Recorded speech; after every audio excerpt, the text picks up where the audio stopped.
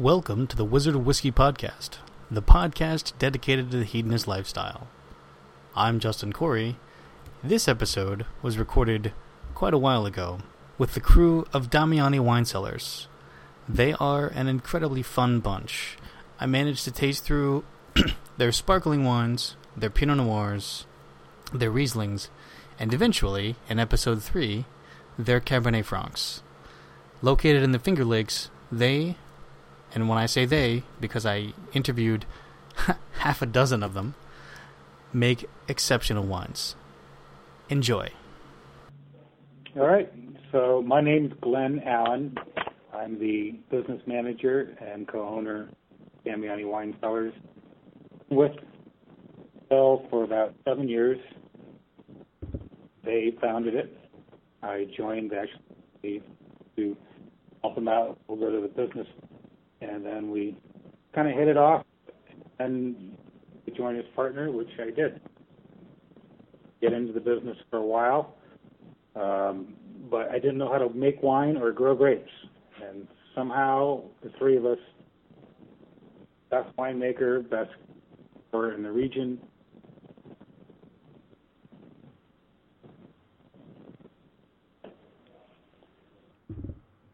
Okay. Phil, maybe you go next.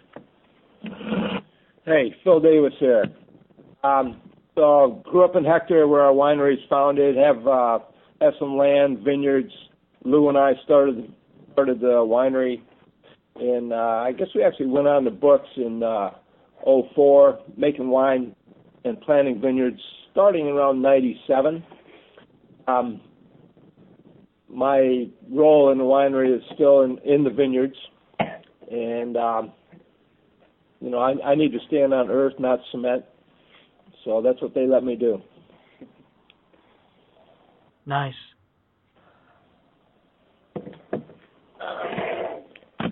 Phil Harris, the other Phil here, no relation, at least not by blood. I'm the head winemaker. I started 6 years ago as Lou's assistant. Had one harvest under my belt at that point, basically scrubbing out tanks. So guys were kind enough to take me on and teach me how to make wine. I was halfway out the door to go to UC Davis, go to winemaking. About a week before I was going to leave, and 6 years later, I've been the head winemaker for, I guess, 4 years at this point, and learned on the job, but this is a really good place to come up in, the Finger Lakes, because it's a really good community where lots of people are just really willing to help, and so we all learn together. You went to Hector Davis instead. Yeah. Cheers to that. Yeah. My name is Michael Cimino. I'm a certified sommelier with the Sommelier Society of America, and I've only been with Damiani Wine Cellars for about a little more than a year now, but I've been traveling the Finger Lakes Trail for almost 20 years, and unbeknownst to myself until recently, I actually met Lou and Phil in 2007, but of course we were all drinking at the time, so we forgot. All happened. But bringing New York State wines back to New York City, Westchester County, and Bergen County, New Jersey was my forte for a long time, and I always dreamed of moving up here, and when I did, and re-met Lou and Phil and Glenn, I came aboard, and now I'm running the tasting room.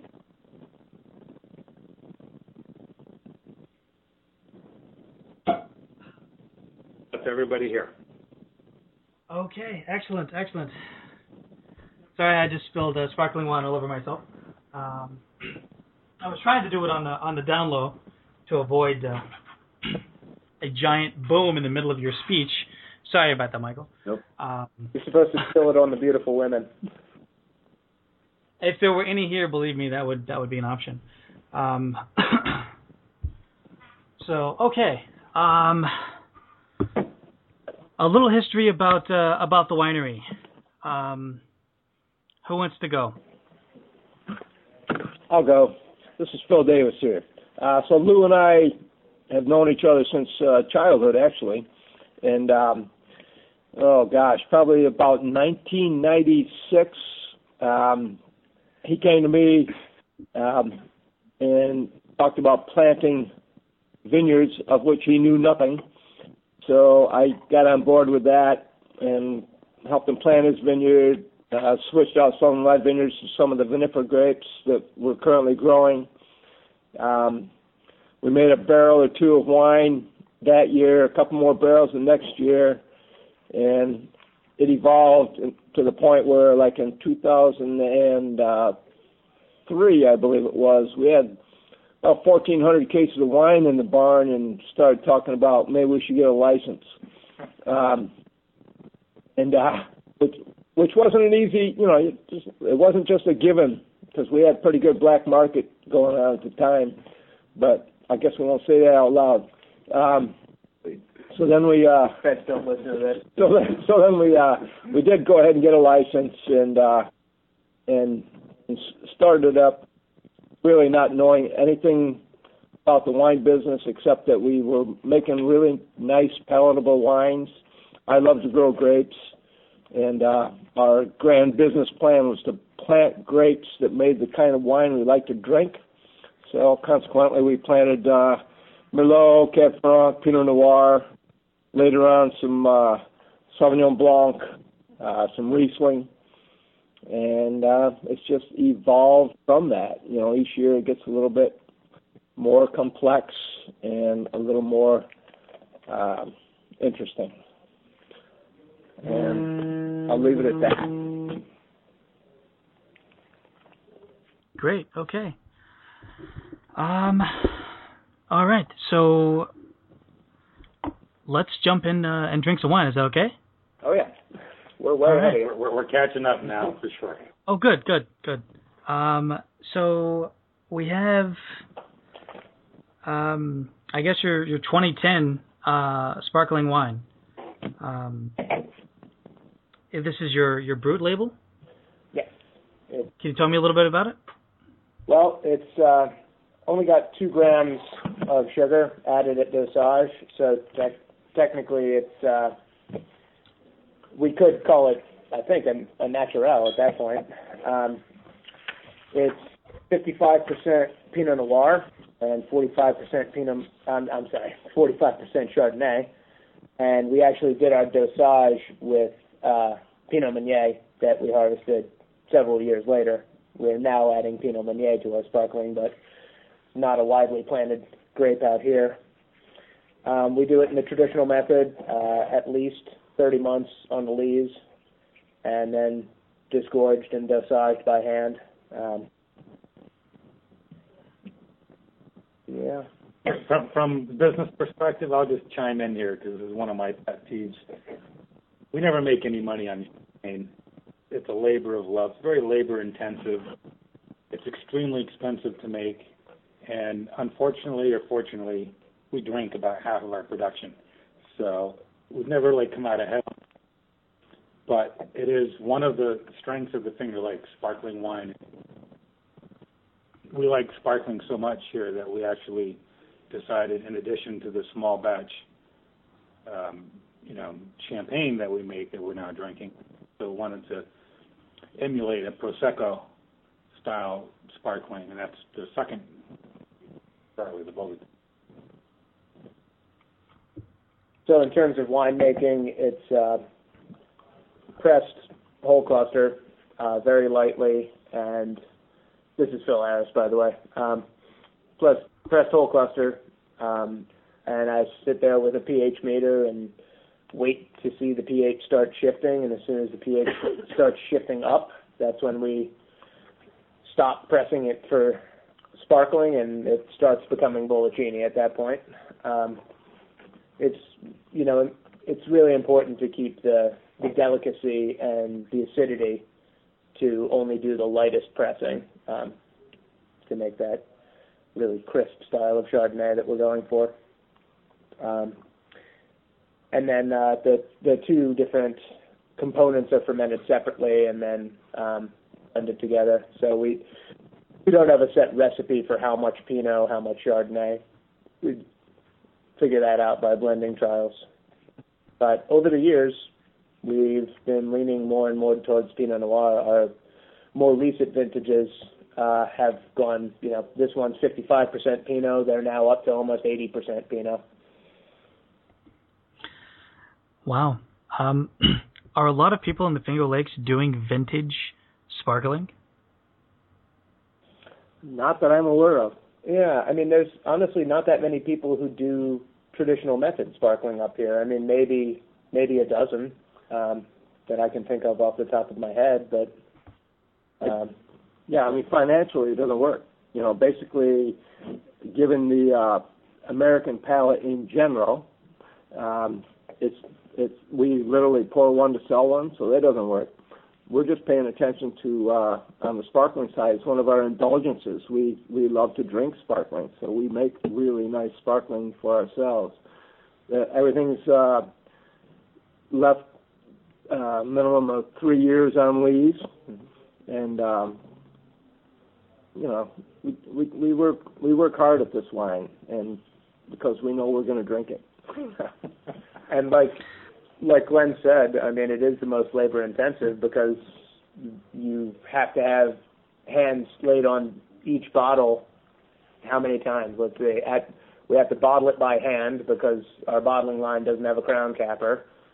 Then we have to riddle. We got to riddle by hand, and then it needs to be disgorged by hand, and then it needs to be labeled by hand because you can't label a freshly disgorged bottle because it's soaking wet and ice cold.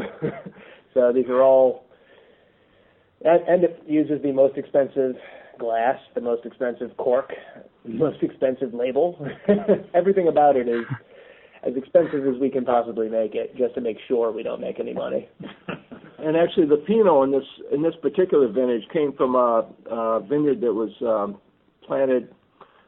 Oh gosh, it was actually a field grafting onto an old Ives vineyard, and the stock for the Pinot Noir is a Champagne clone stock.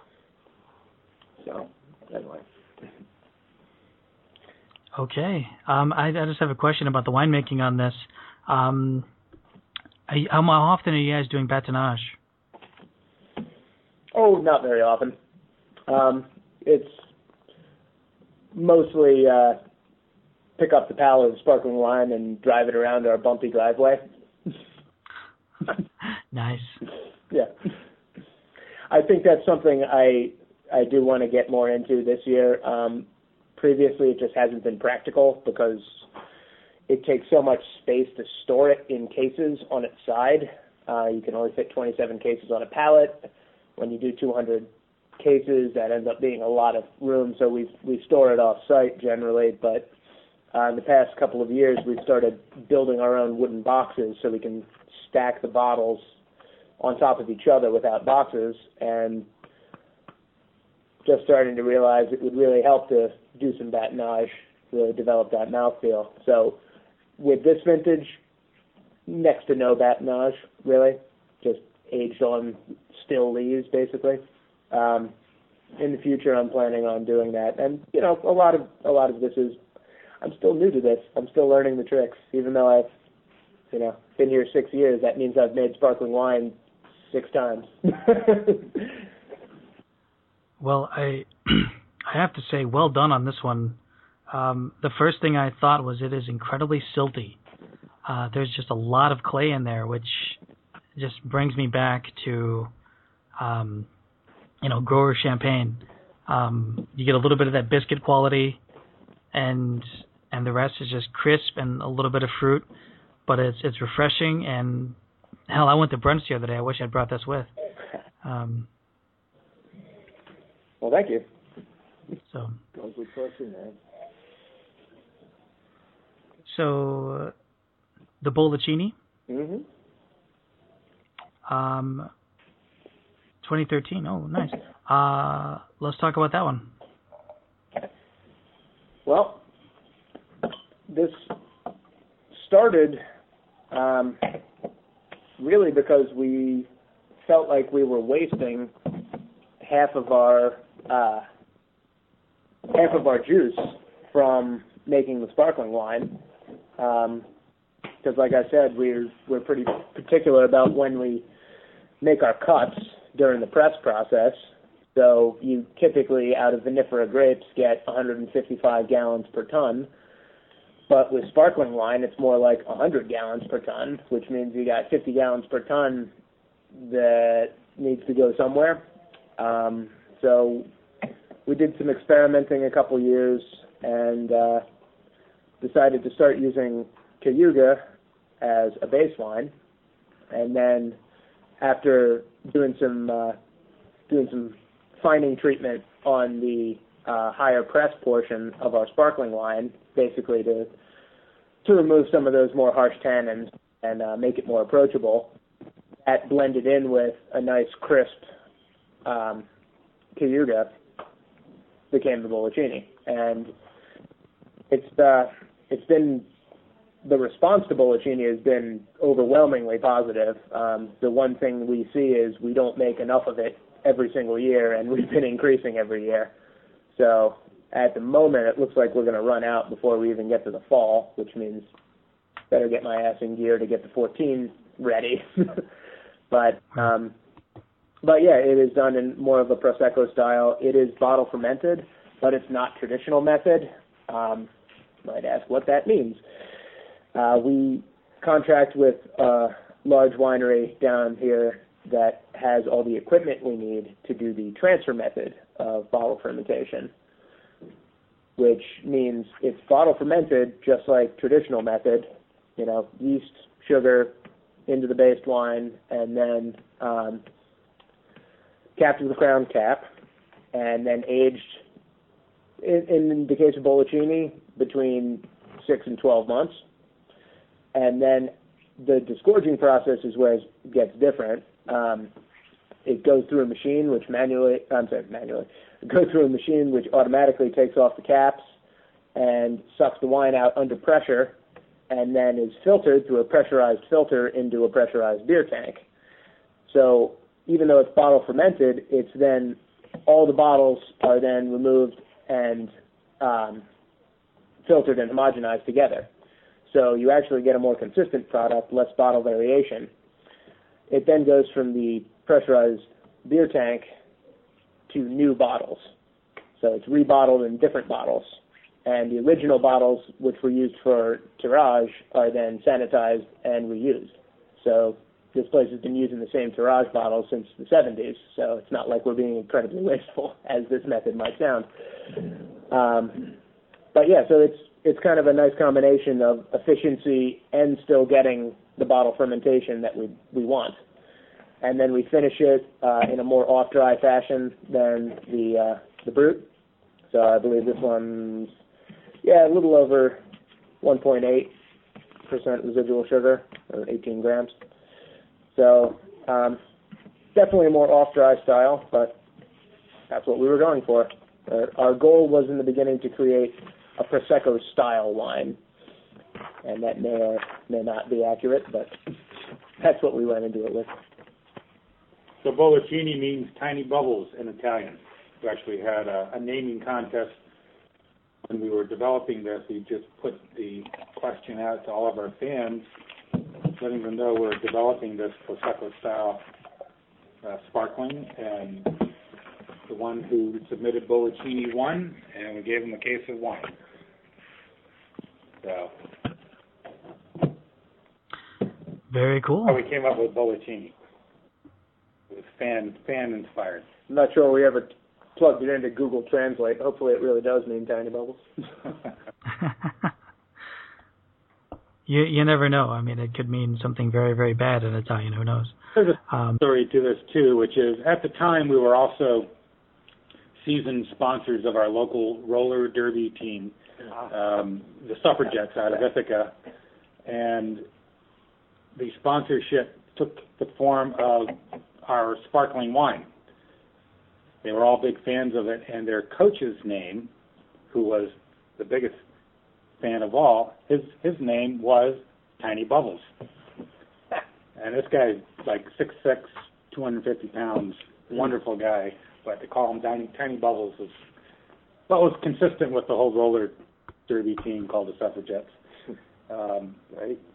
So when we realized that connection, Bollicini just seemed like the perfect fit. And that's also how we came up with the color of the label, which is sort of a hot pink, reddish color, which is their jersey team color. Ah, okay. Very cool. Very cool. So, Glenn, when we first talked, you were super excited to do this horizontal with the Pinot Noirs, all 2012, all different vineyards. Yeah, so the Pinot Noir here is extremely expressive of the soil, the terroir. And so in certain years, we're able to bottle separately the different vineyards that we source from. 2012 was one of the best years on record for reds.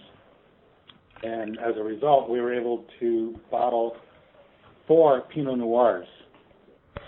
Just to give you an idea, our default is to make 1. In 2009, we made 1 Pinot Noir. Certain years we'll make 2, maybe 3. But in 2012, we made 4, 2 reserves and 2 single vineyard bottlings. So yeah, that's part of our program here. Is we are champions of the unusual, the distinctive. So wherever possible, we like to celebrate those little differences that we're tasting in the cellar. And each year we taste through the barrels and we decide, are we going to blend these all together, or are there distinct differences, and is the quality so great that we really can bottle these separately? So I guess we'll taste through these now and see what you think. All right. Where should we start? Well, why don't we start with the 2012 Davis Vineyard Upper Block? That's what I figured. So that's what I poured. That's what I'm pouring in my glass now.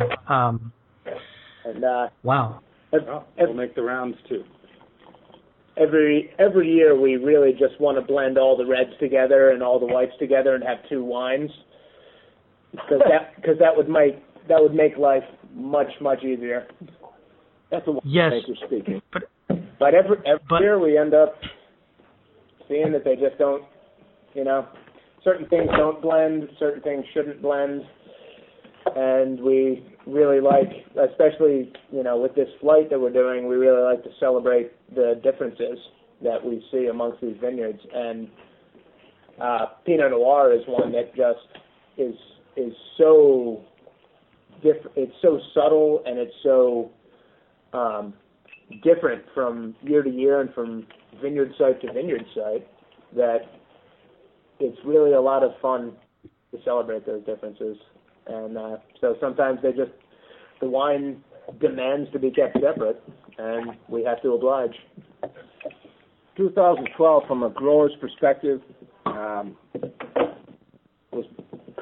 since I've been growing vinifera grapes, probably the most perfect growing season that I've encountered. It was a hot summer with very timely rain, so we didn't have to worry about drought stress. The vineyards on my farm, the Davis vineyards that you're tasting, they're grown on this gravelly soil, so obviously the drainage is rapid. Can have drought stress if you don't have timely rains. 2012 we did, and we had plenty of heat, and the numbers when we harvested these grapes were beautiful. So I'm really glad that they separated out the vineyards. The upper vineyard that we're tasting right now, it's actually 3 different Dijon clones. It's a 6-7, 777, and 114 for people that are into that kind of stuff. And Pinot, when Lou and I started this vineyard, we're both like Pinot hounds. And because I think Pinot is probably the most feminine of the red wines that we make, and appreciation for the femininity leads us towards this Pinot Noir bent. And actually, I mean, that's why we started wine. It's all about the women, right? And I think 2012 was a good expression across the board of femininity that the Finger Lakes can express through these wines.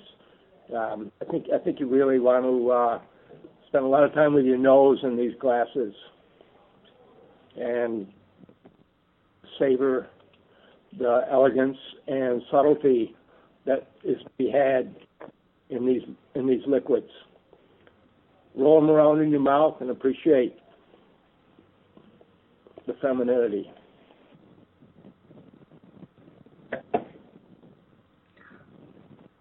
I like that analogy. That's nice. Are these vineyards particularly? Are they particularly chalky? I'm sorry? Are they particularly chalky and silty? Silty, did you say? Silty. Mostly what? Howard gravel, right? Yeah, it's a gravel. I think you're picking up on the earthiness of the clones, the way they express themselves, and this gravel soil has got it's basically a granite-based gravel. I think you're picking up on a lot of minerality here, but it's a granite-based minerality as opposed to, say, a slate or clay base. When I don't know, do we have a sunrise here? Yep. Yeah. So when we get to the sunrise, they're a little more loamy and clayey. So when we get to that, you may pick up that, but I think what you're picking up more here is the minerality of granite-based gravel. Yeah. We also, as Phil mentioned, being Pinot freaks, it's the one red wine that religiously is unfined and unfiltered. Such a delicate animal. The less processing you can do, the more of those natural flavors you're going to preserve. Even moving it from tank to tank can be damaging. So we try and, really just be as hands-off as possible while protecting it as much as possible. Okay. Well, let's start tasting the Sunrise Vineyard.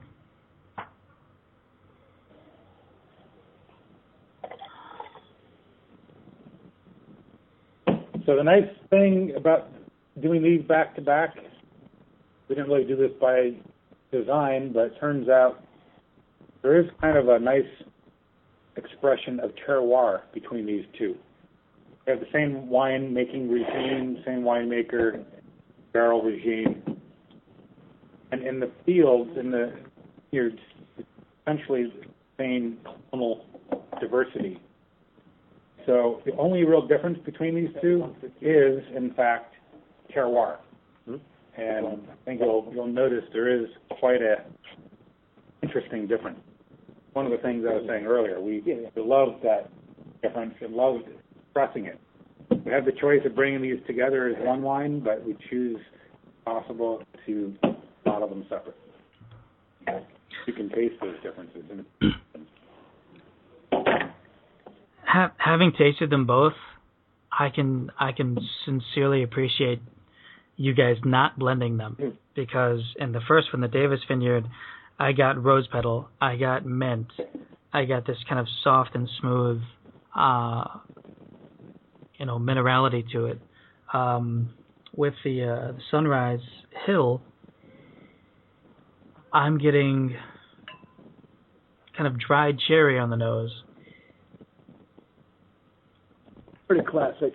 It's interesting you mentioned the mint in in the Davis upper block there. They're actually it's literally like a 1 acre block of Pinot Noir, and probably a quarter of an acre of that has mint throughout it. And it's very interesting how, I mean, you're not the first one I've heard speak about the mint aspect of the wine from that vineyard. And, you know, it's just a wild mint that obviously I haven't tried to control or contain. I love it. I think that it gives it a lot of complexity. Yeah. Cool, isn't it? How many years of mowing that mint and having that mint go into the soil? Oh, it's spread. Yeah. Mint. Yeah. You can't get rid of it. Yeah. But the vines are obviously uptaking some of that. Yeah. Wow. Well done. So should we do the Davis Reserve or the? Yeah, let's go Davis Reserve. Okay. All right. So the reason we separate the two vineyards of the Davis fruit is, one, the location on the slope. The upper block is obviously above, and the lower block is below. The lower block is all on 115, which is not in the mix in any significant way in the upper block. The upper block, like Phil said, is 667, 777, and 114.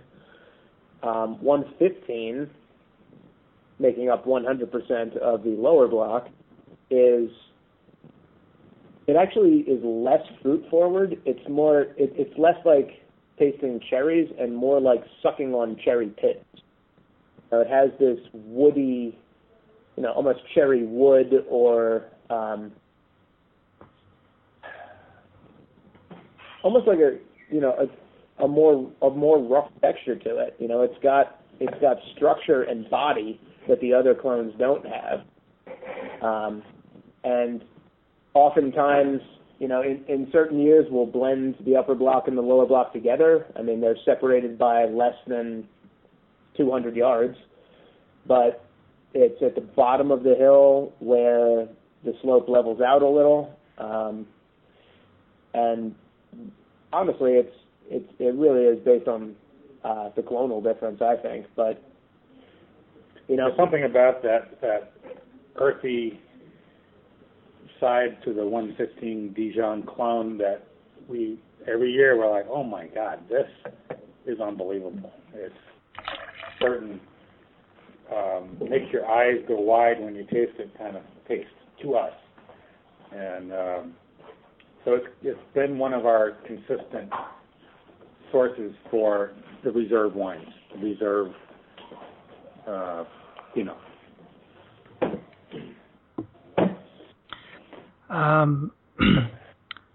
I like this wine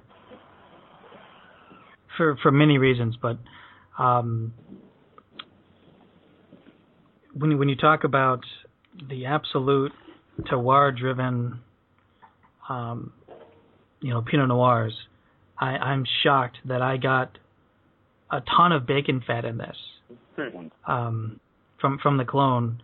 Really plump, really juicy. And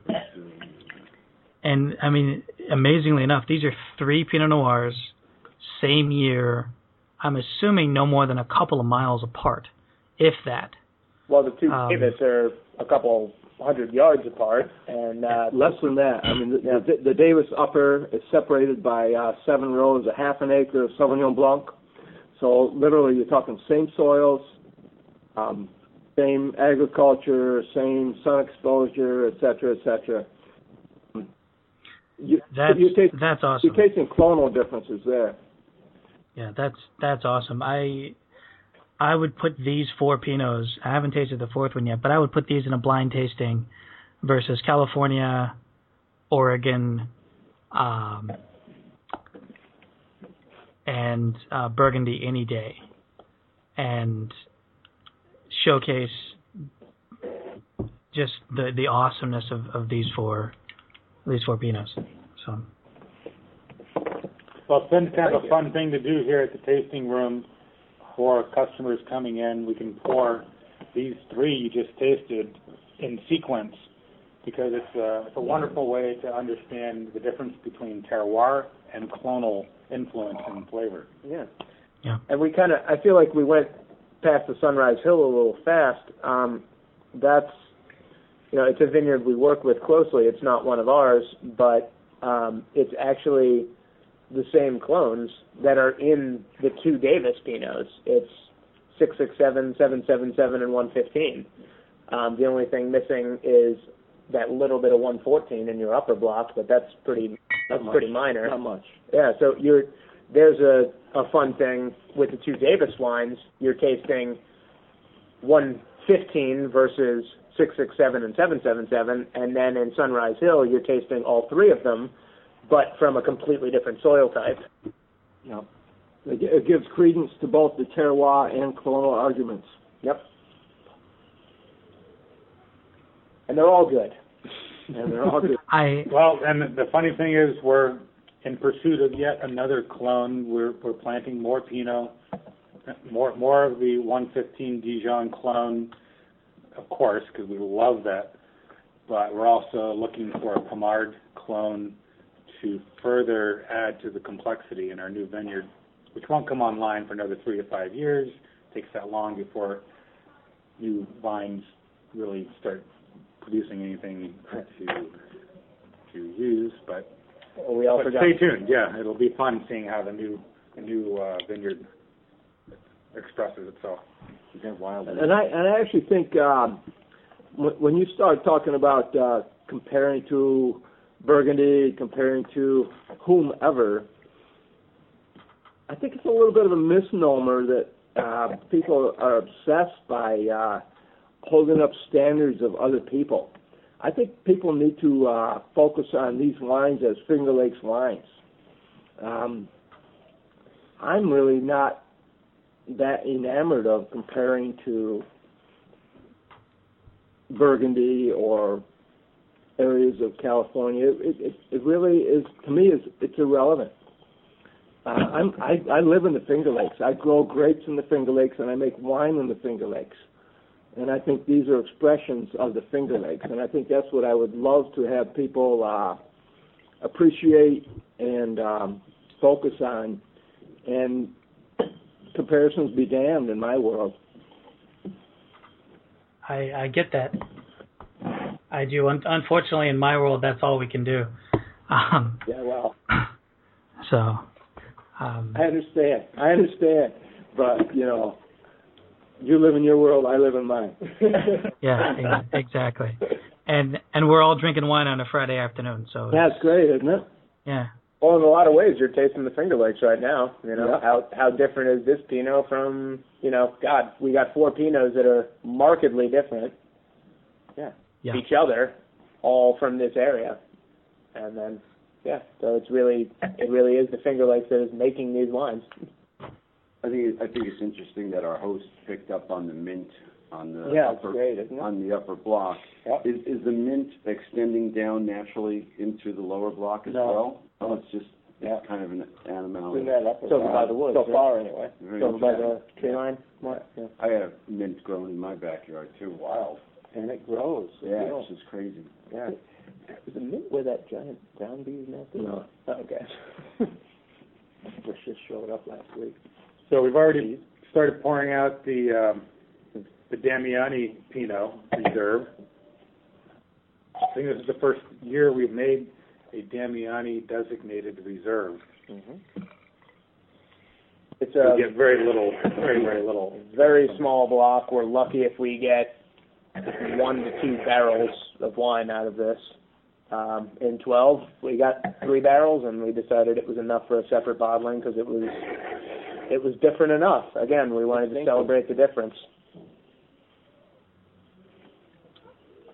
And I want to emphasize that we don't make these decisions lightly or quickly or without lots of hemming and hawing and argument.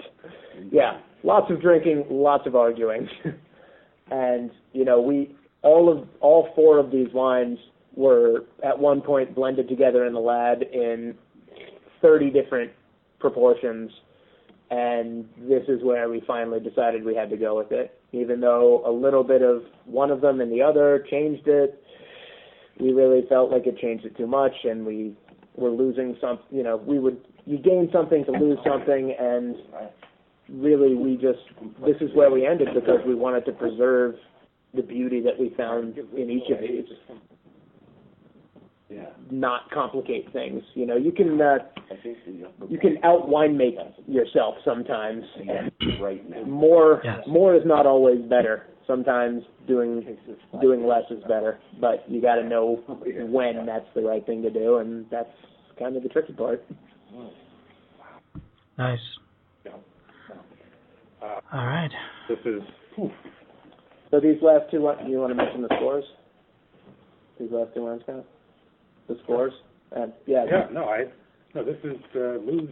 Yep. I don't know what clonal or about his vineyard, to be honest. Oh, I'm just talking about the wine enthusiast scores. Oh. Meh. No. That's good. Scores. We got some nice scores on these wines. All right. Do you know what the clone mix is here? I have no idea. And Lou's? Yeah, Justin, I'm sorry, go ahead. Yeah, there's 667, there's 777, there's 23, which is a really obscure one. And I think there's one more. I don't know the little clonal mix over at this farm. But from an agricultural standpoint, it's interesting because this vineyard, I always talk about stress in a vineyard, making these grapes more expressive. And this vineyard is about as stressed as you can possibly get. And the vines are gnarly, weedy. I grow weeds in my vineyard. I'm not afraid to grow weeds, but this vineyard is really weedy. And the vines are just like, oh my God, get these grapes off me so I can survive, and make beautiful wines. Beautiful wines. I think, around here anyway, and the photographs you see in so many wine publications are these beautiful, pristine, manicured, no weeds under the canopy, et cetera, et cetera. In my book, as a farmer who turns grapes over to these wonderful winemakers, and then I get to walk in later and taste these wines produced from these vineyards, the more you can abuse these vines, still have them live, the more expressive the grapes, the more expressive the wines. And this is a classic example of that. I think this is beautiful wine that you taste 5, 6, 7, 8 years down the line, it's just going to be stellar. But that's just me as a farmer talking. I go out at night and insult the vines just to make sure they feel appropriately abused. Just to stress them out. Tell them they're stupid vines and they shouldn't be making red wine in the Finger Lakes. So you go monster-in-law on the vines. I like it. Classical music to his vines. Yeah. He had speakers set up in all the vineyards. Oh my God. And he had classical music playing all the time during the growing season. Well, yeah, like Lou in the cellar. we'd be playing Jack White to these vines. Fucking A. Justin, there was a little side thing while Phil was talking that Phil and I were saying that we feel that the first Pinot that we tasted from the upper block is the most accessible and drinking beautiful right out of the gate. And the last one, number 4, the Damiani Reserve, is so complex that in 3 to 5 years from now, this one is just going to be even more intense than it is right now. We'd be curious what your opinion is. I really couldn't agree more. I am actually a huge fan of, and I'm probably somewhat to my own detriment, of leaving wines to see what they will be like in a few years. Which it's fun when I get to do these podcasts and the people and whoever I'm doing them with sends 2 bottles. I've done a couple of wineries where they've sent 2, so I'll put one away and I'll open one for the interview. With this one, I would be interested to see in about 4 years how the vanilla, how the milk chocolate kind of come out, where this Pinot goes, because right now it's the richest one. It's lush, and it's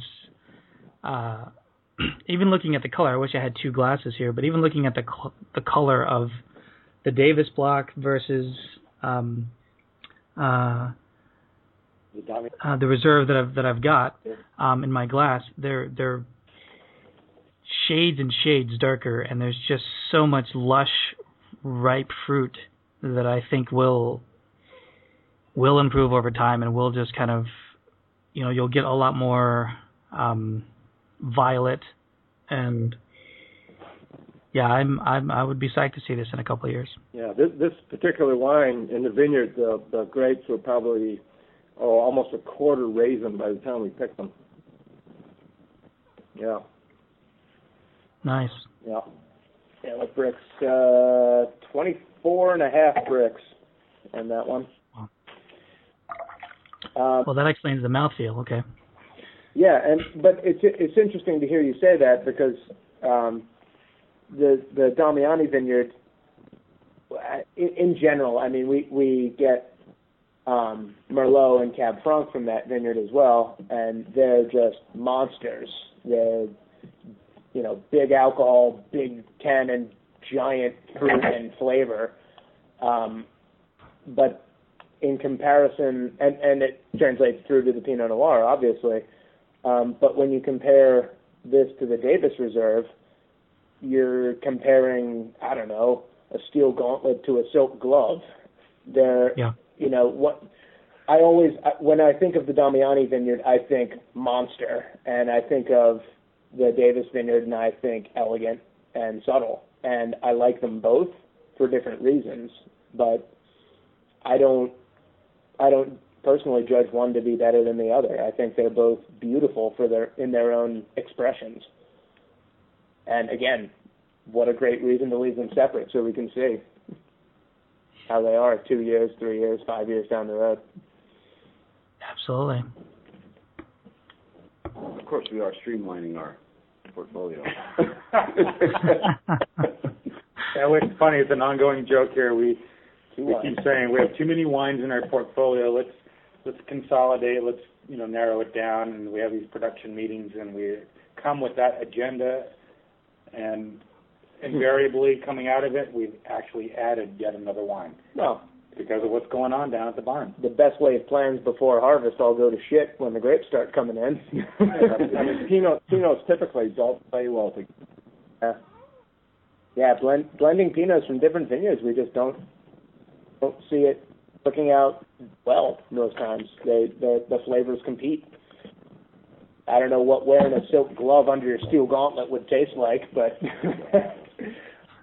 more often than not, we just can't do it. We try it and we go back and forth, and we want to do it and then we don't do it, and we end up leaving them alone because we don't want to